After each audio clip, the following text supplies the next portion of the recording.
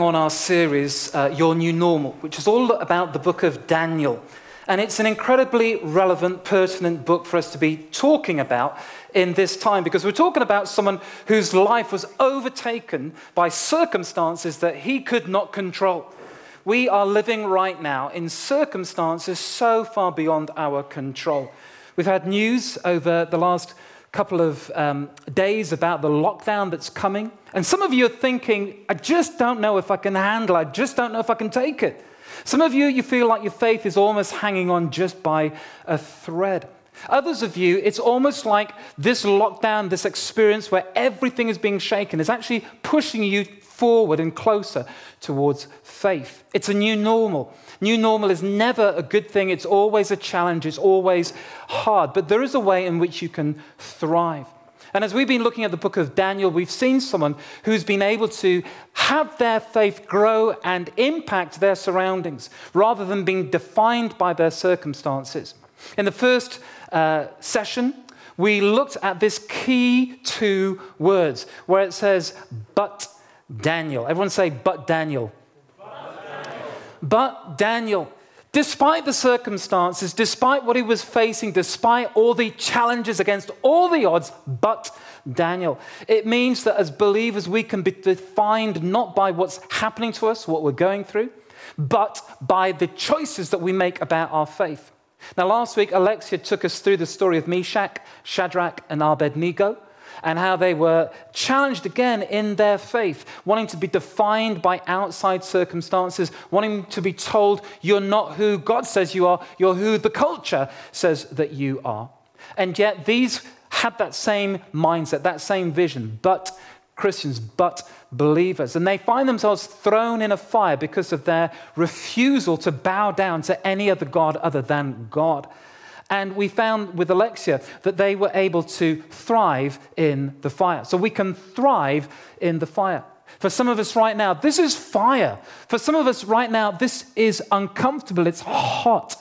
And yet in the fire, God doesn't always save us from the fire. Sometimes he will meet us in the fire and give us a revelation of who he is and how good he is in the fire. And so those kinds of talks that we've had so far about resolving, making your own choices, not being defined by circumstances, but having a faith that stands in stark contrast to what is being imposed on you from the outside, and also seeing that through, being faithful to your commitment to Christ, even if it costs you, and actually finding intimacy and thriving within the fire. So for many of us, that's been fine, and you've been with us on that. But tonight, this is where I lose you. Some of you right now, I'm going to lose you with what we say. Because some people, they like Christianity as long as it's almost a kind of self-help manual with just a little bit of Jesus topping. But tonight, I'm going to throw you tonight. Some of you are going to find this difficult, upsetting, challenging. Perhaps you won't agree with it. Perhaps you'll be upset by it, offended by it. It's going to be tough, but we're going to get through this together. We're going to get through this together, okay? We're going to be okay. But we are going to talk about the supernatural. We are going to talk about spiritual warfare. We're going to talk about spiritual realities that the Bible talks, that it's not just about how to live really well and how to have great techniques for navigating life. It's actually about locating our lives in the context of a spiritual struggle, a supernatural struggle that is all around us. And so many people have so many misconceptions, suppositions and prejudices about this that it can be hard, but we're going to look and see what the Bible says and see how we get on. Because there's a tremendous surprise in the book of Daniel. It's almost like a twist, a sting in the tail. Because what we get with Daniel is we get this kind of story of a young 17-year-old and his friends who are brought into this empire and kingdom that tries to challenge them. So just to give you a little bit of the backstory, if we get the map up, here we see a map of the ancient Near East. And you see there in the bottom left-hand corner, that little red square, that little tiny red tract of land. That's Judah. That is Daniel's land. Babylon is hundreds of miles away. But what happens next is the Babylonian Empire comes and it takes over this massive swathe of territory. So you see Babylon carrying over. Let's get the next map. Babylon, I feel like a weather presenter here. There's a Babylonian empire sweeping in from the east, and Nebuchadnezzar 605, he carries Daniel off. So Daniel, who's been part of this tiny little tract of land, this little kingdom of Judah, now he has to negotiate and live out his faith in this huge empire.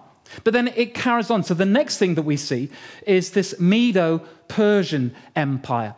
And so that empire is vast. It makes the Babylonian Empire look tiny in comparison. And in 537 BC, Cyrus the Great, he conquers the whole of Babylon and takes over that empire. It becomes the single greatest, biggest empire that the world has ever seen. And you would think that the Bible would tell a story about plucky Daniel, the believer in the one true God, being taken in by this evil kingdom of Babylon and fighting against it and leading insurgency and coming against it and struggling against it. But the Bible doesn't say that. The Bible has Daniel as cooperating, helping, making that place better, being a civil servant, actually coming alongside and bringing goodness into that kingdom. And you'd think that when Cyrus comes, that's now 70 years later. So Daniel is now in his early 80s. Probably the friends have long since perished. When we hear the story about Daniel in the lion's den, that's where we're talking. We're talking about 80-year-old Daniel, not 17-year-old Daniel.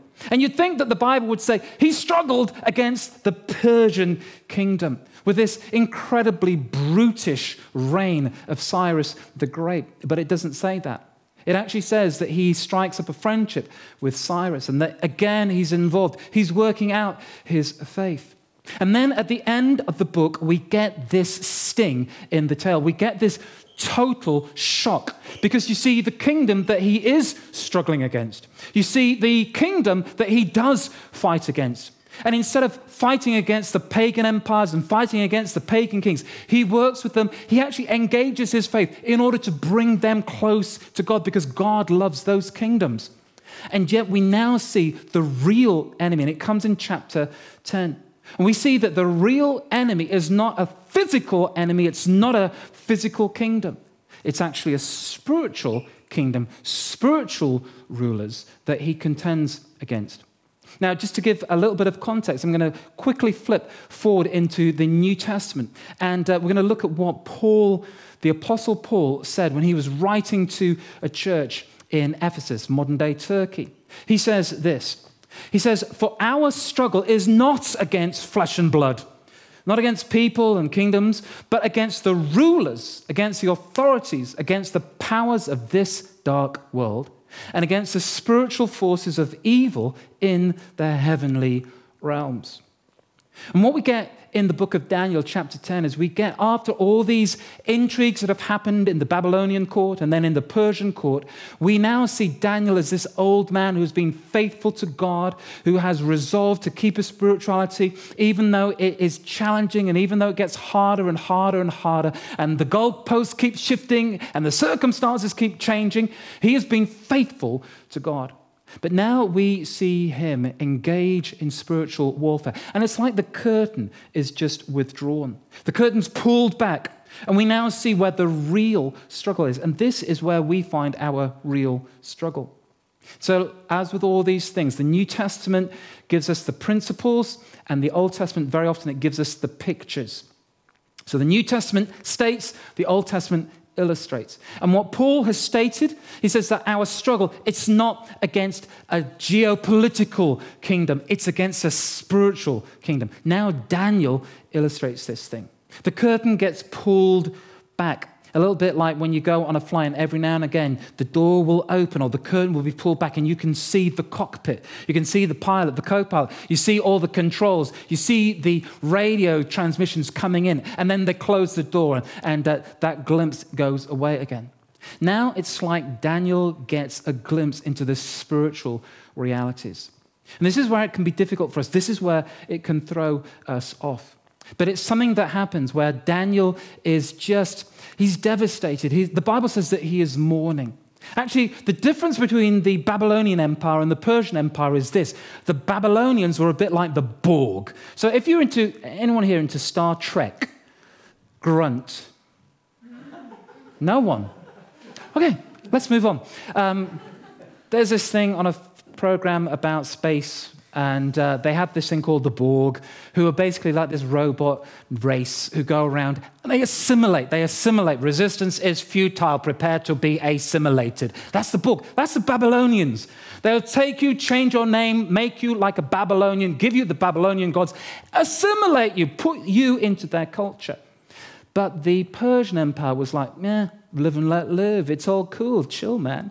And so Cyrus is like, you can go back to your nation. And a whole bunch of Israelites, they go back to Israel. But it's only like a few. It's like a handful. When instead of this great big exodus back into the promised land, it's like the people of Israel, they've just been in captivity so long. They're like, well, we kind of like it here. And so Daniel is devastated, he's upset, and he starts praying and he cries out, God, let me understand what's going on. Let me understand the sweep of history. And so he denies himself, he goes and does a kind of partial fast and gives himself to prayer. And this is what he writes in chapter 10. In the 3rd year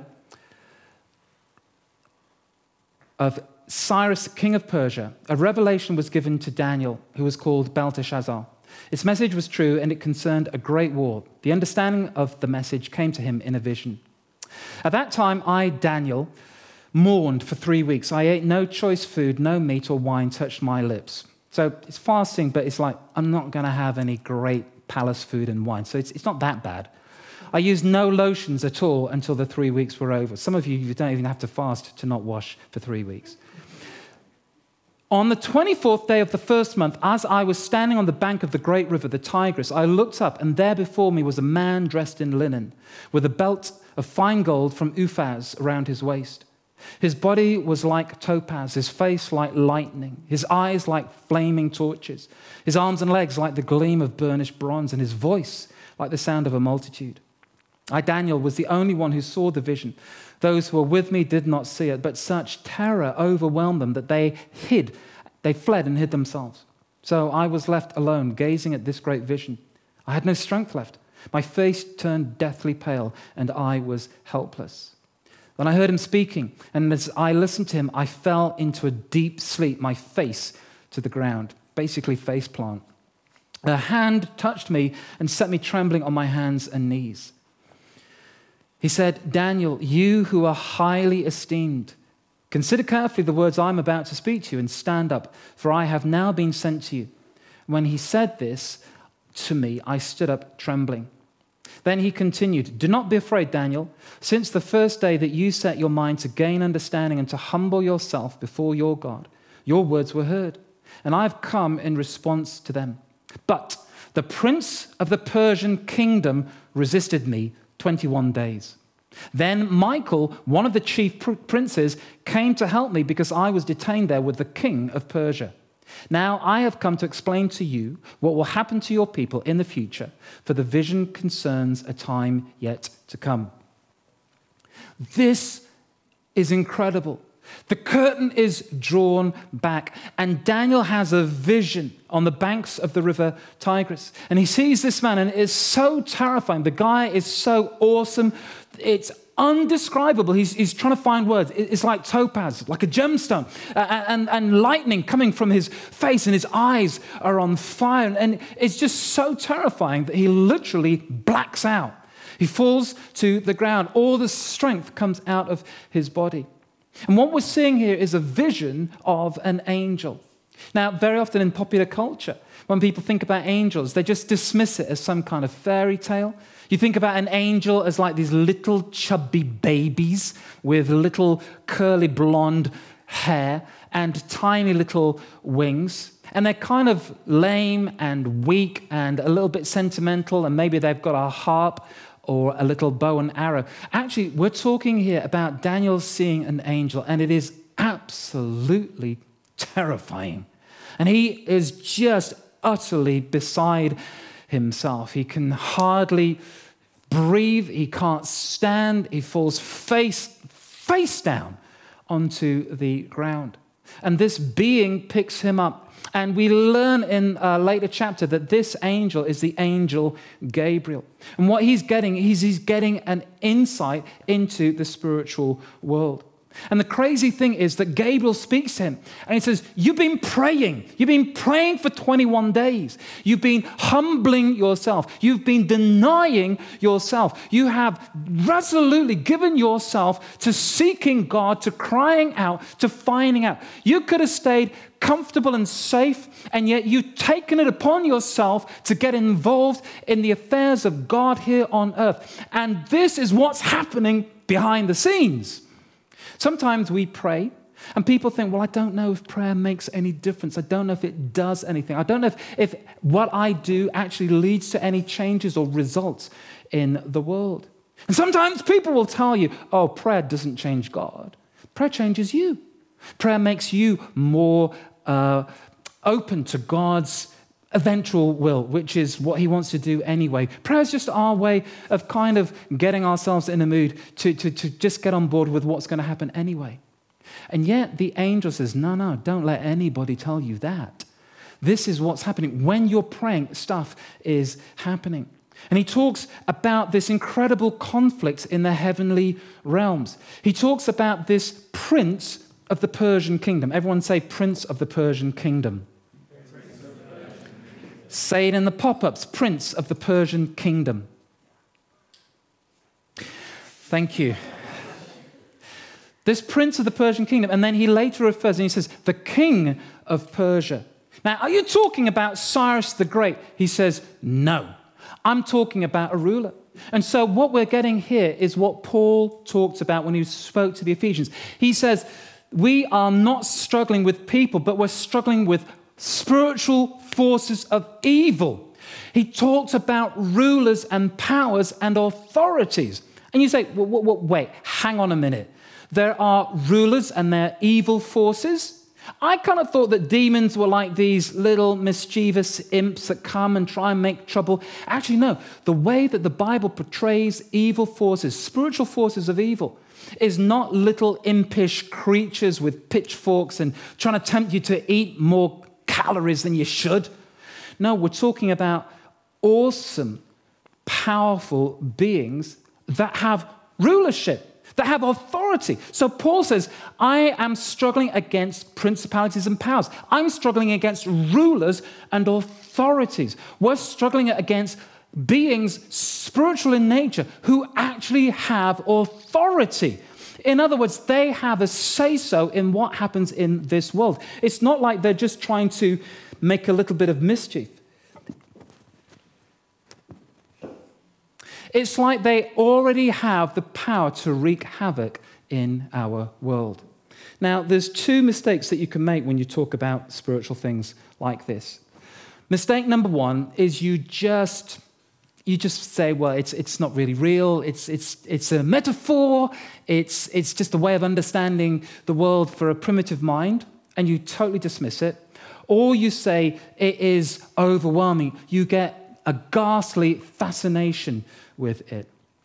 And yet the real way that we go is to be aware of what the Bible says about spiritual forces. So the Bible talks about a spiritual dimension that we don't see. But every now and again, the curtain gets withdrawn and we see into the spiritual realms. There's another famous example in the book of 2 Kings, which is the kind of the history books of the ancient Israel people. And one prophet of God, a man called Elisha, he has his servant, and they're in a kind of territorial war with a neighboring kingdom, the kingdom of Aram. And they are holed up in this city, this kind of fortress in a place called Dothan. And the massed armies of the Arameans have encircled them all around. And this servant is terrified. And this is what Elisha says. When the servant of the man of God got up and went out early the next morning, an army with horses and chariots had surrounded the city. "Oh no, my lord, what shall we do?" the servant asked. "Don't be afraid," the prophet answered. "Those who are with us are more than those who are with them." And Elisha prayed, "Open his eyes, Lord, so that he may see." Then the Lord opened the servant's eyes, and he looked and saw the hills full of horses and chariots of fire all around Elisha. I remember hearing that Bible story. And always in my brain, in my mind, I always imagined that the chariots were kind of in the heavens because they're spiritual chariots. So you'd expect them to be up there in the sky. But it does not say that in the passage. It says that these horses and chariots were all around Elijah, that they were all around the armies that were encamping against them. And it's like God says, right, I will allow you to see beyond the curtain. I'll just open the curtain a little bit so you can see into the cockpit, so you can see into a realm that you don't normally see. But it's not up there, it's all around us. It's like the spiritual world is just as real, in fact, more real than the world that we experience. It's just outside of our visible spectrum of eyesight. It's like there's a dimension that we can't access day to day, but there is a spiritual reality. And the Bible is not coy about this, but it says there are spiritual forces. And you can actually peel back the curtains, you can see. And so what Gabriel says is he says, listen, I've been engaged in a spiritual conflict for the last 3 weeks. All the time that you've been praying, I've been fighting. I've been fighting against the prince of the kingdom of Persia or the king of Persia. And then finally, I got reinforcements. Michael came. He's one of the great princes, and he helped me. Now, I'm going to explain exactly why that happened. Actually, I can't. There's no way that I can explain that. It's almost as if you get a little bit of information, but then not too much. This kind of thing, and this is why I say, for some of you, I lose you here.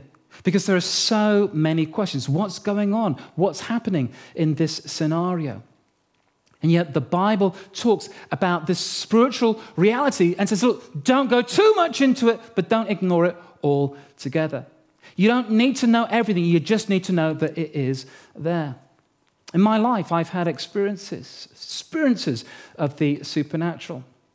I remember one time, and just an incredible time when I was working with this one particular church in the Midlands. And we had this incredible kind of, almost like a mini revival of people coming to faith. But before that, there was such intense spiritual fight and oppression and difficulty. I actually had a vision one day. I don't think I've ever talked about this publicly before, but I saw a demonic presence. I won't tell you what it looked like, but I will tell you that I saw pure hate and pure anger. And what it enabled me to do was to pray and to gather others around and pray. And we saw this incredible turnaround. Sometimes it manifests in different ways. I was doing some work with a church in South Africa a few years ago. And we went on this one camp, kind of into the kind of the outback, the jungle, the bush. And there's one particular guy. And after a couple of days, he comes up to me and he says, Philip, whenever you speak, I fall asleep. Now, thank you for your honesty. And there are some of you out there that say, I really identify with that guy. And I said, well thanks. That's kind of encouraging. Not really very much. But he says, yeah, whenever you come up to preach, straight away I fall asleep.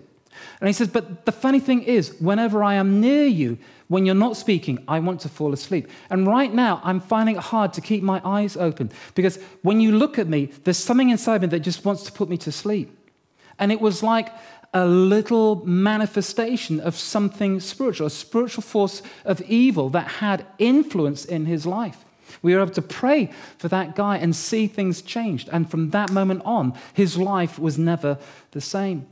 I could tell you other examples, but you know what? I think that's probably enough. Because what Daniel experiences through the testimony and the message of Gabriel is that there are forces, and there are spiritual forces, and they have rulership.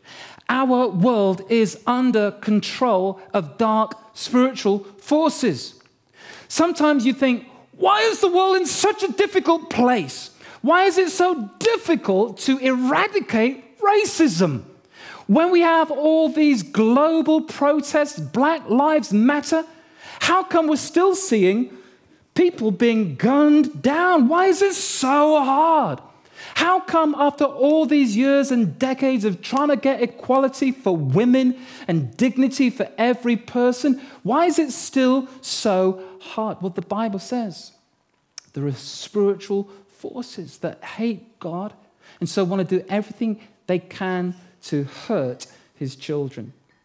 Now, I'm not saying that racism and sexism and fascism and materialism and all those things, I'm not saying that, it's just because the devil made me do it. I am saying that we need deep structural change. I am saying that we need to protest and we need to advocate and we need to educate and we need to change. But I'm also saying that it's not just a human problem. We have this humanistic mindset that says humans are basically good, and I believe that's true. And so we can challenge and overcome every problem. Just give us time, the world will get better, better, better, better, better. There'll be less of a gap between the rich and the poor. But it doesn't work out that way because there are spiritual forces of wickedness. There are authorities, there are princes and powers. And that's why, if you want to be a follower of Jesus Christ, it's not just a matter of having a nice personal faith and religion. We actually have to pray. We have to engage with spiritual forces. There are spiritual forces in our city of Bristol that want to take people's lives. Spiritual forces that suck into the soul of vulnerable people at their low points and say, take your life. We can't see change in our city just by education and good policies. We need those. We need all the tools in the box. But there's something profound that the people of God get to do, that we challenge the forces of wickedness in the evil places. We say, we come against you because we have authority too. We have authority in the name of Jesus. And Gabriel says to Daniel, don't be afraid. This stuff is happening, but you know what? It's kind of above your pay grade. Just leave it to the commander-in-chief in military HQ. You don't need to know all this stuff, but you just need to know that you play a part in it. And so that's a little look at the spiritual forces that we face. But the main focus of this whole thing is on Daniel. And Gabriel, he gives a little bit of backstory. This is, hey, sorry I'm late, 21 days, should have got here earlier. But this is what I want you to hear. And the first thing that he says is this. Let's go back to that verse. He says, Daniel, you who are highly esteemed. Everyone say highly esteemed. Highly esteemed. He says, Daniel, consider carefully the words I am about to speak to you and stand up, for I have now been sent to you. In other words, it's about who you are. Gabriel says to Daniel, you're Daniel, I've been so looking forward to meeting you. You are highly esteemed. That word esteemed, it literally means valuable, like a jewel. You're priceless. You have been someone that has been valued incredibly highly. The King James Version, it translates it as you're dearly loved. And here's the thing. Gabriel is saying it's actually because of who you are. Because all those years that you were faithful and you were sticking to your faith in God and you didn't abandon the God who loves you and brought you. He says all that stuff, everything that you've done wasn't done in a corner. You weren't doing it on your own. Heaven sees it, heaven applauds it, and heaven values you. You're rated in heaven. You need to know whether you've been a Christian for a short time or a long time. Baseline, you're highly loved. You're incredibly valued because Jesus has paid the most valuable price for you. And any angel, no matter how powerful they are, and any demon, no matter how evil they are, has to bow in fear and tremble at the grace of God and the precious price he puts upon you, that you're limitless value, you're highly esteemed. Because we are God's chosen people, we are able to exercise authority in his name. And then he goes on, and he says this, since the first day, everyone say since the first day. Since the first day that you set your mind to gain understanding and to humble yourself before your God, your words were heard, and I've come in response to them. In other words, it's what you do. Who you are and what you do makes a difference in eternity. Who you are and what you do makes a difference in the spiritual realms. Daniel, hears that he's been praying for 21 days. Maybe for 21 days he prayed and it was like God didn't give him anything. But he continued to pray, continued to pray, continued to pray, continued to pray. He could have given up and said, well, I prayed and nothing happened. It didn't work. I give up. Nothing. It's just ridiculous. But he didn't. Without seeing anything, without any encouragement, without any word to spur him on from God, he continued to pray, and he humbled himself. It wasn't just a hypocritical prayer. It was a prayer that came out of a life totally given over to God. And Gabriel says, since the first day I was dispatched, your words were heard. You know, sometimes we pray and there's spiritual warfare. Sometimes we pray and the message is held up. And it's almost like all of heaven are cheering us on. They're saying, keep going, you're doing good, keep praying, your prayers make a difference. They change things. Look, you're turning the gears of history. Look, you're marshaling the forces of heaven. Look, you're bringing in reinforcements. Daniel has no idea that what he's doing is literally calling angels into the Persian fight and struggle. But what you do matters. That's why the single most important thing that we can do as believers in Jesus is what? Pray. When we pray, demons tremble. Because God says, I have given you authority to trample snakes and serpents. These usurping powers, these rulers and authorities, these spiritual forces of wickedness in heavenly places, they must give way.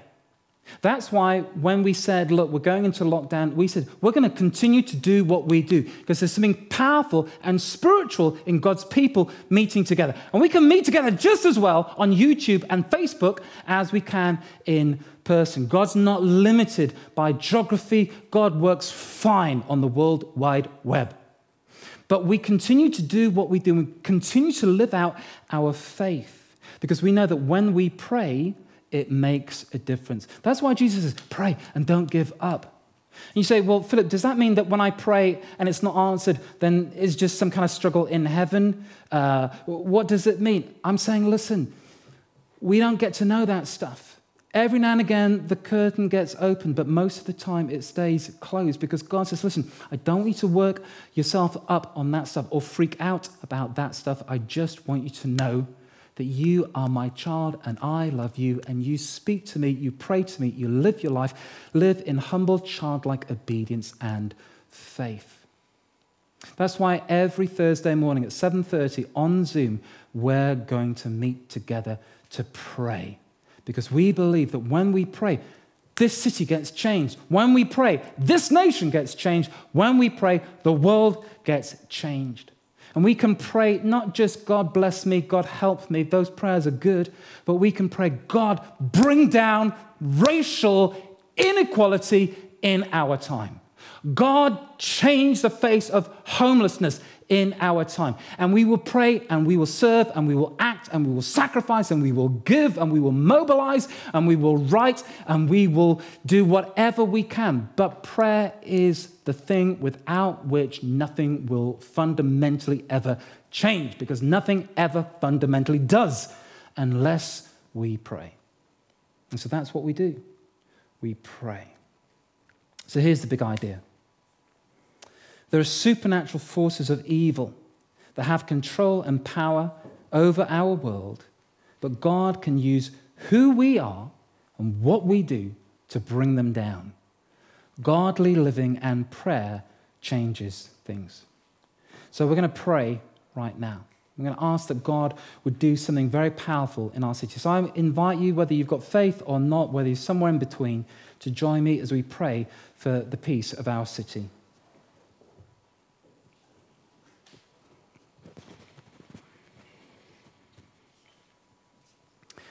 Dear God, God of the heavenly hosts, God who gave your people authority, we pray and we ask that you, Lord God, would intervene in the affairs of human beings.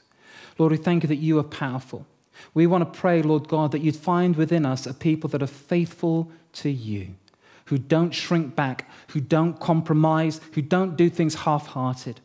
Father, I want to pray for anybody that's freaked out or confused or whatever by this message. I want to pray, Lord God, that you take out the stuff that's not helpful, let us forget it, and that only what remains from you would impact us. But Father, we do pray for this, our nation, and we pray for our world in a time of coronavirus. Lord, in this global emergency, we cry to you that you would be gracious to us. And we want to pray that the powers of wickedness and darkness in Bristol would be brought down to the ground. We want to pray, Lord God, that the kingdom of God would increase as we, your people, fall into line with your purposes and give ourselves over to your will and demonstrate your brand new kingdom, a kingdom of grace, love, mercy, and power. So, Lord, help us now, I pray. And I want to pray right now in the name of Jesus for anybody that is just under the thumb of the evil one. I say release in Jesus' name. And I pray for everybody who is feeling really vulnerable with your mental health. I pray that you would be released from chains that bind you in Jesus' name. I pray that we would see people freed from the oppression of the evil one in all of its forms, and that the goodness of God would be manifest in our lives and in our community and through us to others. In the name of Jesus. Amen.